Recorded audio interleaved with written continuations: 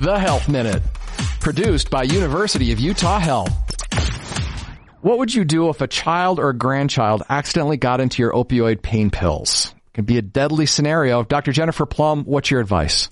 I say the best strategy is to be prepared for the possibility. Even the most careful and prepared homes have incidents where children get into their pills. Kids get into everything. They get into cat litter, and they get into cosmetics.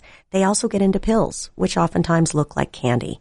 Being prepared with a naloxone rescue kit, which is the antidote to an opiate overdose, can absolutely save the life of a child. And how do you as a parent get one of these kits? They can get a kit by talking to their physician to get a prescription. There are also several participating pharmacies where you can acquire a kit without a prescription, and also local organizations who can help get you a kit if you need one.